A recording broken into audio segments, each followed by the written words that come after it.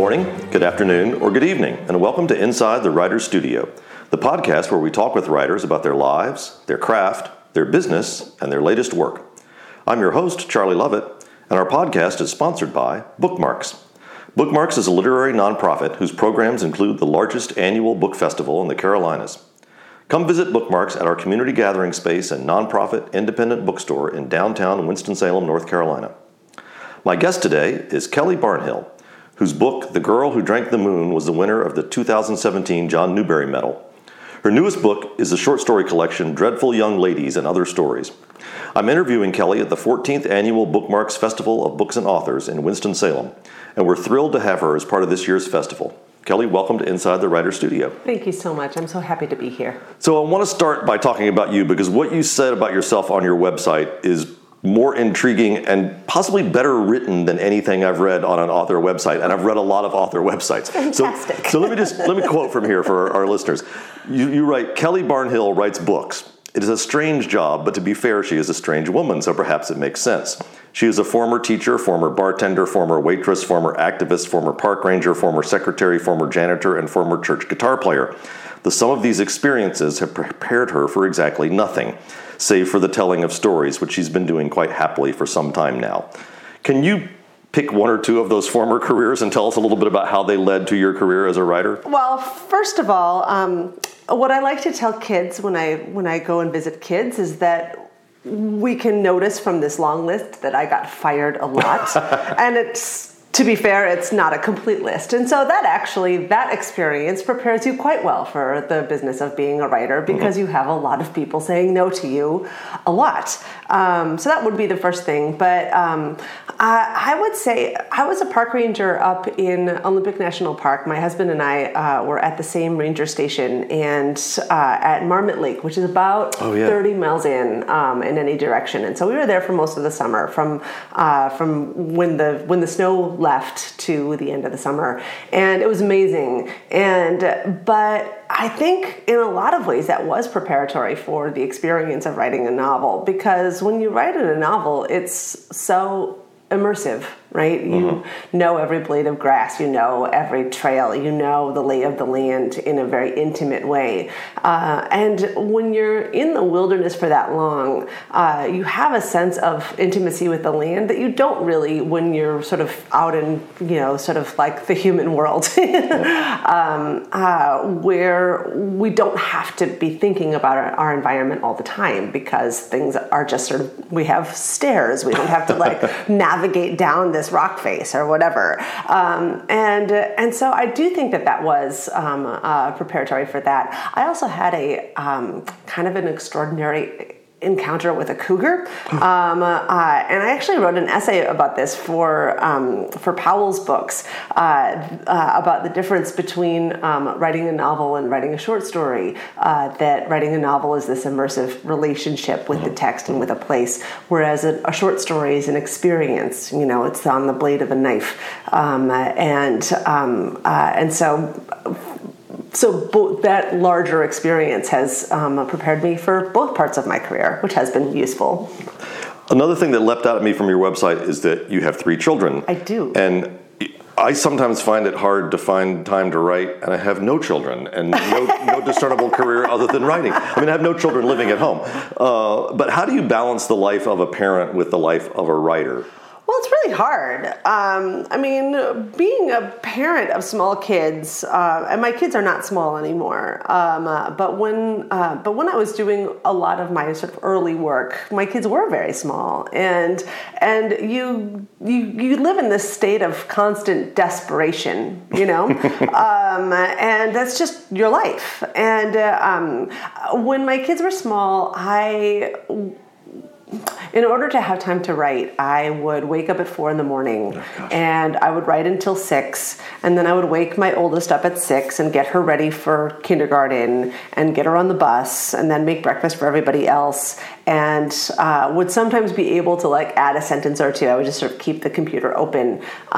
This is when I was still composing on computer. Now I do all of my composition longhand. But that's just what I would do. I didn't really write anything very good during that time. But you know, you have to sort of find ways to be able to sort of sandwich things in, you know. Yeah. When I was writing my second book, Iron-Hearted Violet, it was this terrible winter in Minnesota. I think we had the entire month of January where it didn't get above -5. And I would still take the kids out every day because we live right by a really awesome sledding hill, and you bundle them up because it's important that they get outside every day. But you can't do that for very long. And they would be stir crazy. So, it was so disgusting. I would take them to the nearest McDonald's Playland. And you know, those tubes, and they're greasy and terrible, and sometimes somebody pees in there, and it's awful. And I would get we were so broke at the time too. I would get a cup of coffee. I would say, "You guys play," and that's how I wrote Iron-Hearted Violet on my little notebook, entirely longhand in this echoey, terrible space. And that's the thing. Like, you just have to make do when you're a parent. I mean, now my kids are older, and it's not like it's easier now. Like, now it's I live in my minivan, and I have, you know, a bunch of stinky soccer players in the back seats, and I'm waiting for all. And again, you know, you have the notebook in the car, and you find this little bit of time and that little bit of time. But I think the thing that one thing that I try to encourage, you know, writers with young children is to remind them that they don't feel very efficient. You don't feel very efficient. You feel like you're just, you feel like you're kind of falling apart. But they are actually way more efficient than they think. And they are ruthlessly delegative in their thinking and how they sort of organize their various tasks, even though they don't realize that either. And so when the kids actually do go to school and you finally have 4 hours to yourself, it's amazing. Like, you get so much done. We have a 2-year-old friend that we look after usually one day a week. Awesome. And I sometimes find I get more work done on that day. Because as soon as he goes down for his nap, I'm like, okay, I got 2 hours. Yeah. You know, I'm not going to do anything but work. So. I know. You don't check Twitter. You don't, do laundry then. Right. Do you read to your children what you're working on? Never. Interesting. Yeah. Never. Yeah. Well, so actually, I shouldn't say never. So, 2 of my books started out as not something that I was reading, but something that I was telling to my kids. When my kids were little, they wanted me to tell them a story from my imagination. Oh, yeah. And I would say, okay, give me something to tell a story about, and they would say, well, so like for example, Iron-Hearted Violet started out. We have this little cabin in the woods on the Kettle River in Minnesota. This is a little shack. There's no running water. There's no electricity. Everything's by candlelight. And so I had the girls all tucked in, and they wanted a story. And I was like, okay, what am I telling a story about? And they said, well, we wanted you to tell us a story about a princess, but not a pretty princess, because pretty princesses are boring. And so that is how Iron-Hearted Violet began. Similarly, The Witch's Boy began when we were in Shenandoah National Park on this trail, starting from the Skyline Ridge, going down to this this waterfall, beautiful Bridalveil waterfall. Yeah. My son was 6, and he ran the whole way, 3 miles down, and then we had to go 3 miles back up, and it was really hard, and he was so tired and wanted me to carry him, and that was not going to happen. I was like, all right, buddy, that's how we do a story. Give me 3 things. And he says, okay, fine, I want you to tell me a story about a boy who steals his mother's magic. And I was like, okay, I'm in. That sounds pretty great. I was like, okay, well, why? Why does he steal his mother's magic? And he says, to protect it from bandits. And I was like, buddy, I'm super in. Okay, I need he's one. doing all the work for you. I know, right? And I said, okay, I need one more thing. And he says, well, there should be a wolf in it. A good wolf or a bad wolf? A good wolf. Well, and I was like, well, wolves are really big. I don't know if you've ever seen wolves in the wild. We came pretty close to them one time when we were up in the Boundary Waters, and they're astonishingly big. Yeah. And he's like, yeah, you're right. A kid wolf like me. And so I got to the point in the story when Ned is in a sack, tied to the back of a horse, going through the dangerous forest, and like the ropes break and he falls into a ravine. And then we got to the road. And Leo was like, is that the end? And I was like, no, it's not. Now I have to write a book. We do nap time stories, but it's sort of the opposite purpose in that we're trying to get our little friend to go to sleep. Yes, and so he wants me to tell him a story, but I try to make it the most boring story possible. And so there are long lists of ingredients when Red Riding Hood makes cookies and things like that. So.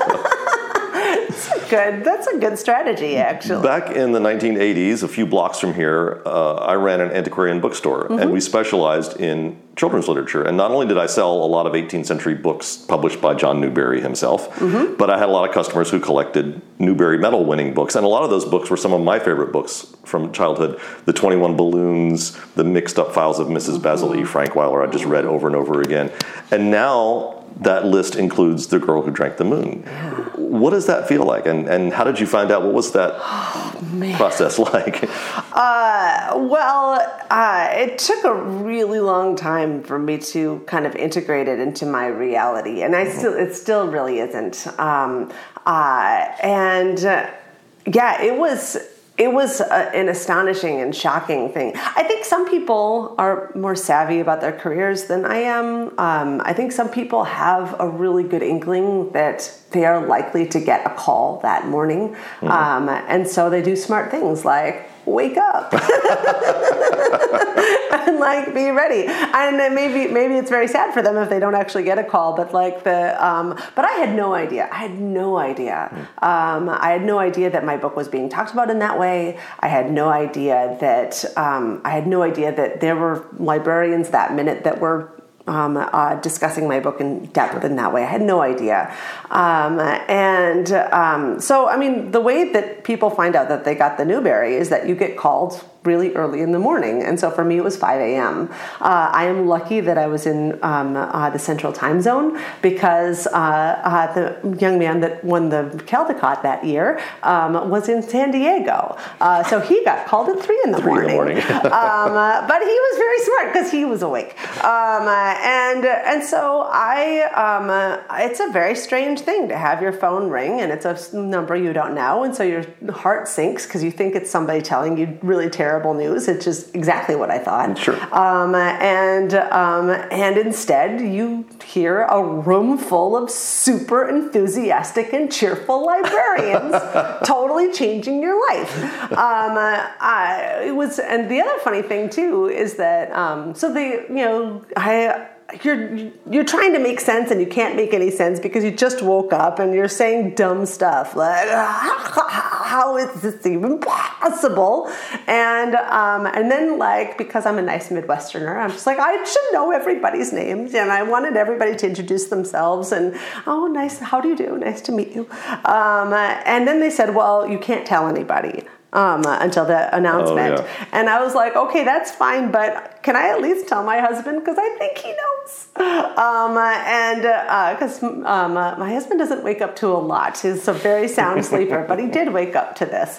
But then my son Leo is 13, and when he was young, he was a very reluctant reader, which was a very difficult thing for me because this is my industry and I'm an educator and all that stuff.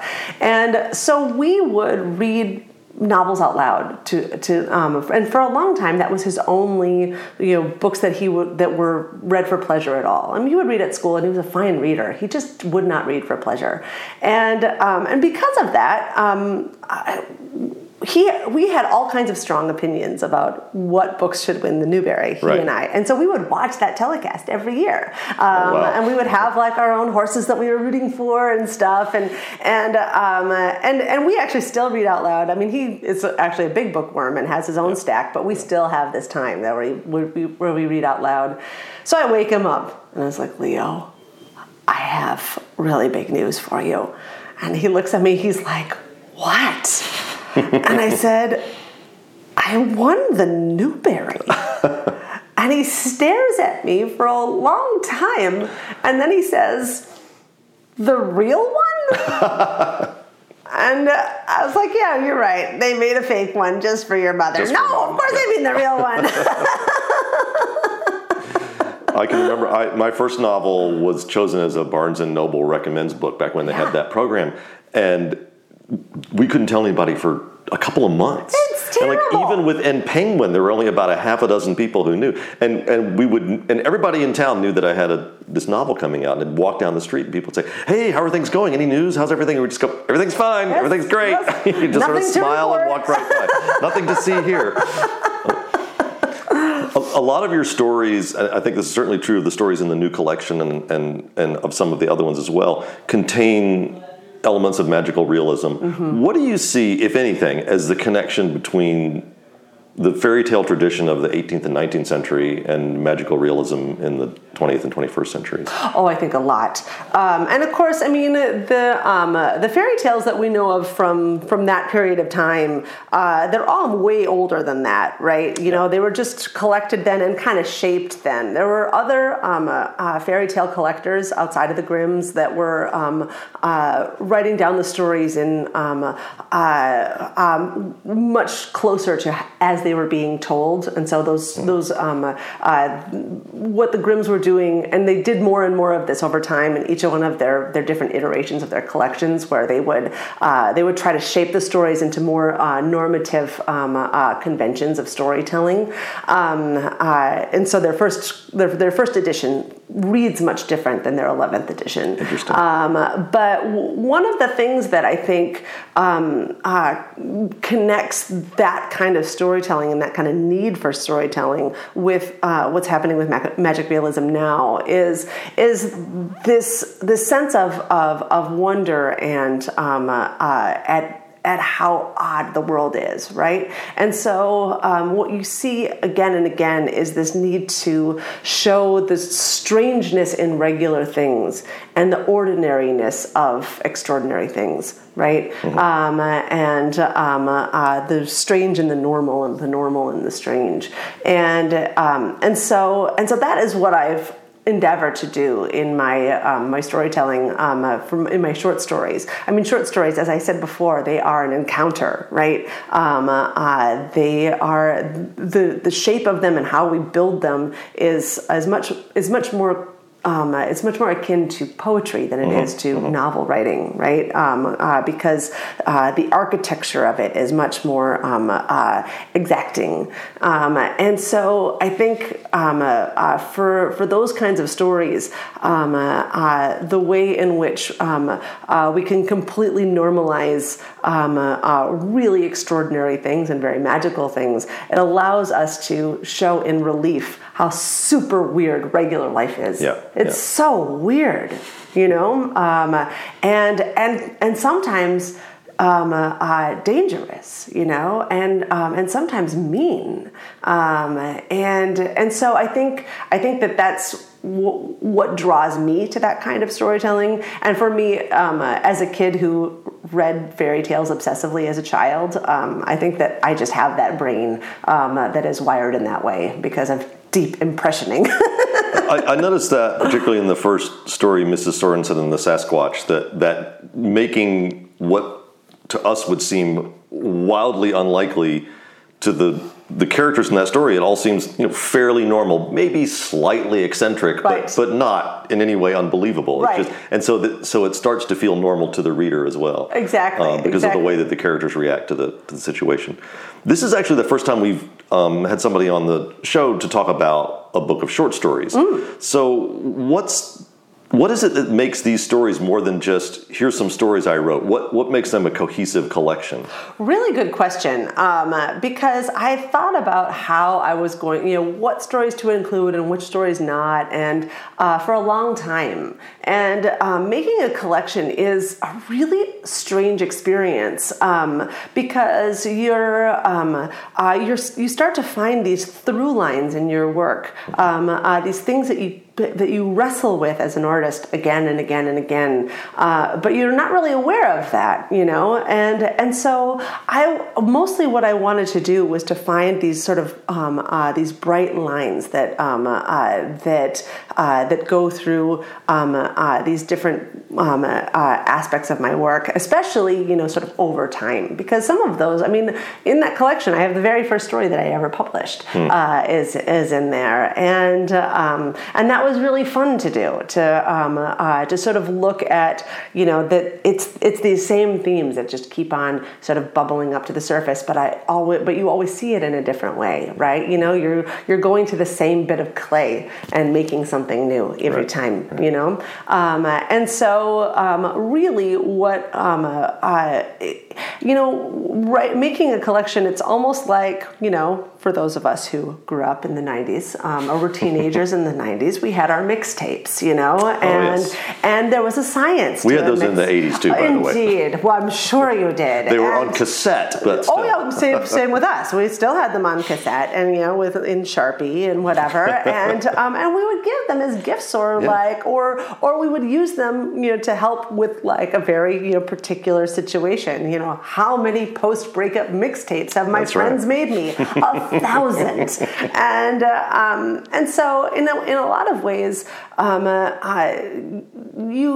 why you put one song next to another song, for if we were trained musicians, we would know why we were doing that, but really we were operating on a gut feeling, like this is the proper song to follow. And in a lot of ways, that's really what it was for me. It was like you're going blind and you're going by shape, and getting the different stories to fit together. Right. I love in the opening story, Mrs. Sorensen and the Sasquatch. First of all, it's an amazing title, which tells the reader exactly what to expect. It's all right there in the title. But you don't shy away from choices in form that might be discouraged by the average writing teacher. You start out with a very long sentence. Oh yeah. A couple of pages later, you have an entire paragraph that's in parentheses. And I think it works really well. And my question, and sort of a broad one, is what do you see as a relationship between form and narrative? Oh, I think they're inextricably linked. Because how the telling of a story, it's the reason why form matters is because it indicates to the reader, here is your relationship that we're having. We're establishing the relationship. And in a lot of ways,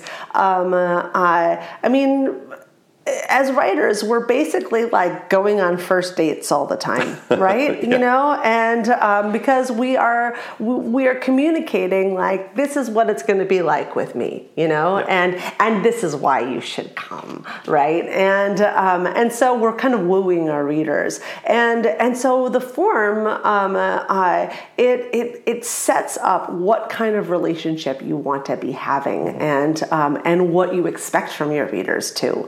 I have high expectations of my readers. Like, I don't want to spell a lot of things out for them. I want them to leap with me.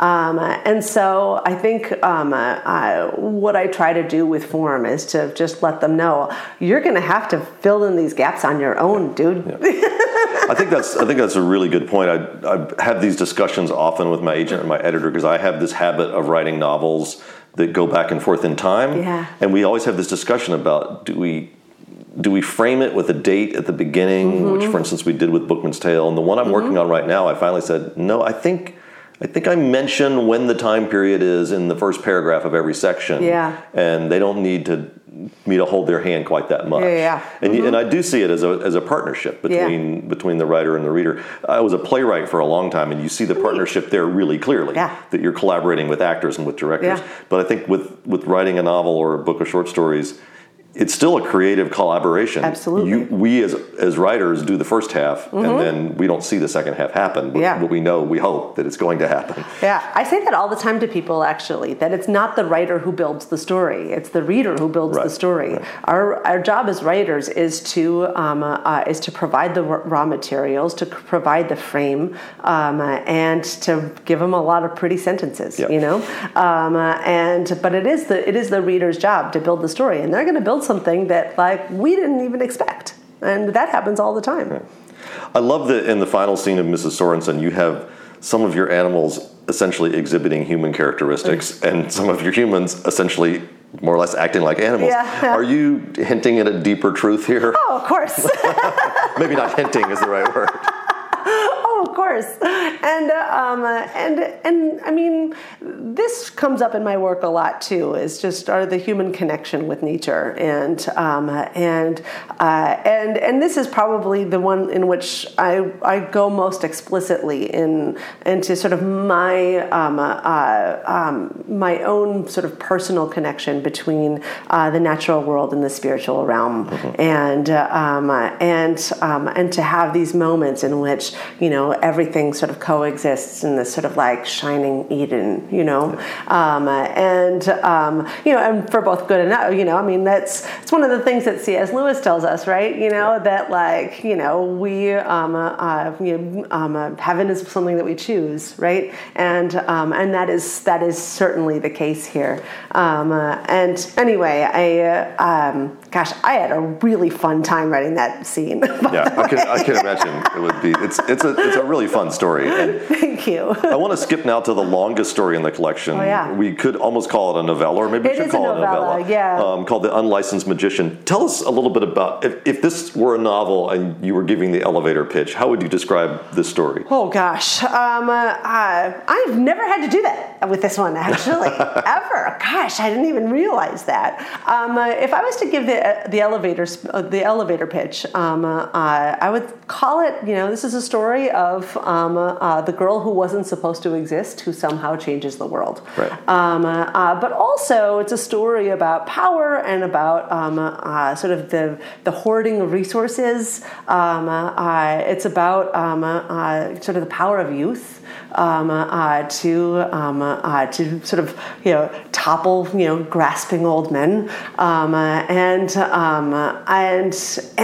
but also the really kind of the tenacity of human love too. And I wrote this book. So this was published originally by PS Publishing, which is a small publisher in England. They're amazing, and it won the World Fantasy Award, which is what I was not expecting, and I wasn't expecting anything to happen with this book at all. I wrote it by accident while I was avoiding my in-laws in Florida, which I highly recommend, actually, and it all poured out at once. I wrote it over the course of a couple of days. Oh, wow. And it was, most of the time writing is really hard, and our job is terrible and nobody should do it. And, but we just labor over every word. But every once in a while, the universe throws us a bone and we get a gift story. And this was my gift story. I sat down and I started writing it, and I started in the middle and it sort of worked out its way out to the beginning and to the end. And really, and I knew that was happening really kind of right away. I knew what the shape of the story was going to be. I knew what was at stake for the characters, and I knew in my guts that this was going to be 30,000 words. And I was just like, I'm writing a damn novella. What am I going to do? There's no market for novellas. The one thing you can't sell. Yeah. I know, right? And I was just like, but I can't stop. So I just wrote the thing, and then it sat in a drawer, for the proverbial drawer, for, maybe 2 years. And PS Publishing was interested in publishing a collection of mine way back when. And, they gave me a contract and paid me $400. And it's this tiny, tiny publisher, but they do beautiful, beautiful little slip-covered, limited edition. I was thrilled with it, but they're a tiny operation. It's just two guys, and they ended up with too many short story collections, and they were just like, "How about we publish a novella instead?" And I was like, "Weird that you'd say that." have one. And then it ended up like just having this other life that I wasn't expecting. Because I think that's kind of the story of being a writer too, that there's all kinds of stuff that ends up happening that we don't expect. There's no way to plan for anything, you know. So in the story, The Unlicensed Magician, we're in a universe where every time this comet comes by, a small number of children are born with who are magical. Yeah. And the sort of dictator character gathers them all up so that he can use their powers. And the main character in the story is one of those children who slips through. And she was born stillborn, and then did not stay stillborn. Right. But she is, to almost everyone, invisible. Yes. And when we meet her, she's about 15 years old. Yeah. Do you think, are you tapping into something really universal and adolescent when you have your protagonist be an invisible 15-year-old? For sure. For sure. You know, I mean, there's this funny thing that happens in early adolescence that they call psychologists call it the invisible audience, where they sort of feel painfully visible all the time. And, you know, my fly was open at school and everybody saw and everybody's talking about it, right? But in fact, nobody does because they're all just thinking about themselves. Right. And, but there is this sort of like, conflicting needs in them. Like on one hand, they have this this feeling of painful visibility and also needing to be seen, right. And then also needing to disappear. And both of those things are true at the same time, all the time. Yeah. And it's hard. You know, being a kid is really hard. I'm amazed at kids. Yeah. I tell this to kids all the time. If you ever hear an adult saying being a kid is easy, they are not being truthful with you at all. It is hard work being a kid. And so yeah, I mean, I think that one of the things about being invisible, though, is that there is power in invisibility, you know. And I think a lot of, you know, sort of young, I think a lot of young teenage girls learn that too. You know, how we choose to be seen and how we choose to be invisible, it gives you some control over your world too. Right. I felt, especially I think in the relationship between, shall we say, authority and population, I felt these overtones of 1984. Yeah. You know, there's the billboards and everything. How, to what extent were you influenced by other dystopian or totalitarian literature? Oh, for sure. I mean, 1984 and Brave New World. I mean, I read those. I read those as a teenager. Yeah, me too. And they were kind of transfixing for me at the time. But also, but at the same time, I was also, you know, profoundly influenced by Karl Marx, and I was influenced by Dorothy Day. I read everything that Dorothy Day ever read, and just looking at the ways in which you know, haves and have-nots are sort of, you know, there's this gulf between them in this country, as well as the way in which resources get manipulated over time to, you know, so that those who have can keep on having, and those who don't have will never be able to bubble up. And those structures, we see them in our country, we see them in other countries as well. And seeing that as a kid, and I used to volunteer at something called Hope Community in Minneapolis, which started out as a shelter for victims of domestic violence, and then ended up having a lot of different. It's like a safe haven for a lot of different sorts of people, and I worked there for a long time, and so those experiences, like those, come into my work in all kinds of different ways, and kind of how I see the world and how I see magical worlds too, and sort of my hopes for how things can change. We talked about this a little bit before, but I want to sort of drill down on it some. Do you think, in writing dystopian literature in particular, that what you don't tell us is just as important as what you do tell us? Oh, for sure. Because I think because a lot of times, when you're writing, some kind of dystopian story, there's the whole story of like how we get there. That's usually vanished, right? Right. And that's vanished on purpose, because because I think that the message is that wickedness exists everywhere, right? And it does out, and it's really it can be very problematic when wickedness is empowered, right? And so I think that the message ends up being that this can happen to any culture at any time, and is now, in all kinds of different places, in all kinds of different situations, where we have this sort of empowered wickedness and disempowered goodness. Yeah. I think also by, as you say, vanishing the story of how we got there, you point out the power and the danger of allowing stories to vanish. Oh, absolutely. And if we don't know how we got to any place where we are, then how can we decide where we're going to go? Absolutely.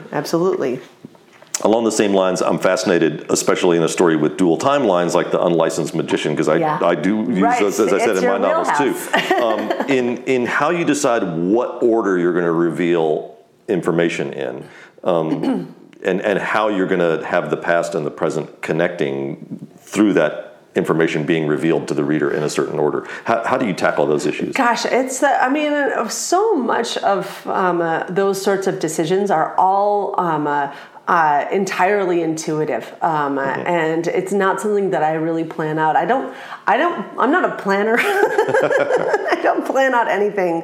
I just follow where things lead. And so in this particular story, I didn't plan out the rate of revelation at all. I just was completely trusting my gut, and that's what came out. So I find often what I'll do is that same thing that you just described, and then I will go back and go, okay, well, I could tease out this connection a little bit. Well, I can thread maybe this would work better if I didn't Mm-hmm. reveal this quite so soon. So in the editing process, I work on that a little bit. For sure. There's a line in this story that I found especially haunting. I mean, I'm always kind of looking for these lines that just jump off the page at me. And it's this: the first act of cruelty made the thousands that followed infinitely easier. Yeah. Do you think that's true for anyone? Oh my gosh. I think it's really, really true. Yeah. I think it's really, really true. And of course, some of that too comes from my previous life working with victims of domestic violence. I think that that's the thing. Like, wickedness sort of compounds, right? And once we normalize abnormal behavior, right, then it's very easy to. That's why we have to hold the line, on all kinds of stuff. I love this moment, and I'm not giving away the story here, but when Marla suddenly expresses the word ballerina with all its associated meaning without ever having heard the word, ever having seen a ballerina, ever heard orchestral music. And again, as in 1984, to me this got at the relationship between freedom and language. Yeah. When ballet is taking away from us, our language shrinks. In 1984, by shrinking the language, Big Brother is exerting control over the way that we think of things. Right. What do you see as a relationship between language and freedom? Oh my gosh, incredibly so. The cool thing about language is that language is intertwined with cognition, right? So as our language grows, we actually have new pathways in our brain, and this is true with not only language but also complex language too, and ideas and all of these different things. We have our brain uses the system of assimilation and accommodation. Either I assimilate new bits of information into like categories that I already have, or my brain makes a new shelf, right, for like these new things, right? And so one of the things that was so terrifying in 1984 is that by shrinking the language, you're literally shrinking what people know and also how they can think and how complex their thoughts thoughts can be, if Big Brother is the only source of truth, then even their own ability to be able to make sense of things becomes infinitely more difficult, right? And so I do think that that being able to have language around experiences that are outside of our own experience helps us to create not only like our own sense of being able to think about our own freedom and somebody else's freedom, and to understand that those two things are linked. If you're not free, then I can't be free too. And if I'm able to sort of create language and have understanding around your lack of freedom, right? Then that allows me to enlarge my own world at the same time. So I do think that that having language for being able to understand, different types of discrimination, different types of subjugation, different types of harm that human beings inflict on other human beings. If we can understand that and have language around that, then we can collectively work together to change it. And so I do think that language and freedom are inextricably linked. It makes me glad to be involved with the English language, which is such a free and open language in terms of creating new terms when needed, adopting words from other languages around the world. And I contrast that with, for instance, stories that, I don't know that this is the case so much anymore, but we used to hear stories of sort of the language police in France trying to, we don't want le drugstore, we don't want Westernisms in our language. And I think one of the great things about English is its willingness to adopt and adapt. For sure. In spite of what the authorities might think about that. Yes, we do not have a council of immortals they have in France. So before we go to our last set of questions, I want to return to your website for just a minute. Oh yes, please. You describe yourself as author, teacher, mom, Newbery medalist, terrible gardener, and maker of pie. So I have to ask this question. What kind of pie? Oh my gosh, my favorite kind of pie is an apple pear ginger so it's crystallized ginger, and then you pour cream on the top of on the crust, and it's awesome. I have to tell our listeners, this makes me slightly nervous because Kelly's coming to my house for dinner tonight with the rest of the authors, and we don't have any pie that's anywhere near that yummy sounding. It's okay. We like to end every episode of Inside the Writer's Studio with the same 10 questions. You should be able to answer each in just a few words, or you can take longer if you need. But I hope they'll give us something to think about and give our listeners a little insight into Kelly Barnhill. So if you're ready for the speed round, I'm ready. We shall begin. What word do you love to work into your writing? Oh, heavens to Betsy. What word do I... Gosh, now that you say that, I'm just like, wait, do I even know any words? I don't even... It is early in the day. It is super early in the day. There is a word that I have used more often than I should, and now I'm going to mispronounce it. I know it.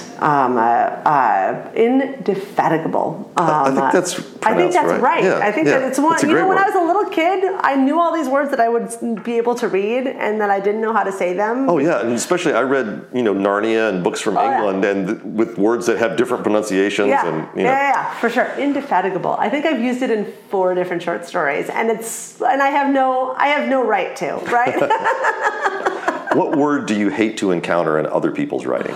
Oh, reverie. I hate it so much. Where's your favorite place to write? My favorite place to write is in the Hennepin County Library. They have these little workrooms that you can check out that have a great big window that looks out into downtown. Oh, nice. That's my favorite spot. Where could you never write? My mother-in-law's house, but then I was able to. But for a long time, I believed that I couldn't write there. Actually, one place that I really can't write is my childhood home, my parents' house. I'm way too distracted there. My parents would love it if I would write there, but I can't. To what rule of grammar do you pay least attention? All of them. Fair enough. What was the first book you remember reading? On my own? Ooh. I think the first book that I remember reading was probably, or at least that I have like a strong memory of reading, was Wizard of Oz. What are you reading now? Oh, well, I just finished the new book by Anne Ursu called The Lost Girl, and it's wonderful. It's wonderful. So, yeah. What book would you like to have written? Oh, gosh. That's a fantastic question. I mean, really everything that I've read, I wish that I had written it. What sort of book would you like to write but probably never will? You know, I started my career as a poet, and at some point that skill was lost to me, and I don't write poetry anymore, and I wish that I had having a collection of poetry would have been a wonderful thing, but I don't think I ever will. And finally, what would you like to hear a reader tell you? What I would love to have a reader tell me is, I got an idea from reading your book, and this is my book that I've written. This has been Inside the Writer's Studio. I'm your host, Charlie Lovett, and the podcast is sponsored by Bookmarks, a literary nonprofit that runs the largest annual book festival in the Carolinas and operates a new community gathering place and independent bookstore in downtown Winston-Salem, North Carolina. To find out more about Bookmarks and all its programs, visit www.bookmarksnc.org. My guest today has been Kelly Barnhill, whose new book, Dreadful Young Ladies and Other Stories, is available wherever books are sold. Kelly, thanks for joining us. Thank you so much. I had a wonderful time. During the busy fall publishing season, Inside the Writer's Studio will post new episodes on the 10th, 20th, and 30th of every month. On our next show, I'll be talking with my friend and fellow Winston-Salem writer Sarah McCoy about her new Anne of Green Gables prequel, Marilla of Green Gables.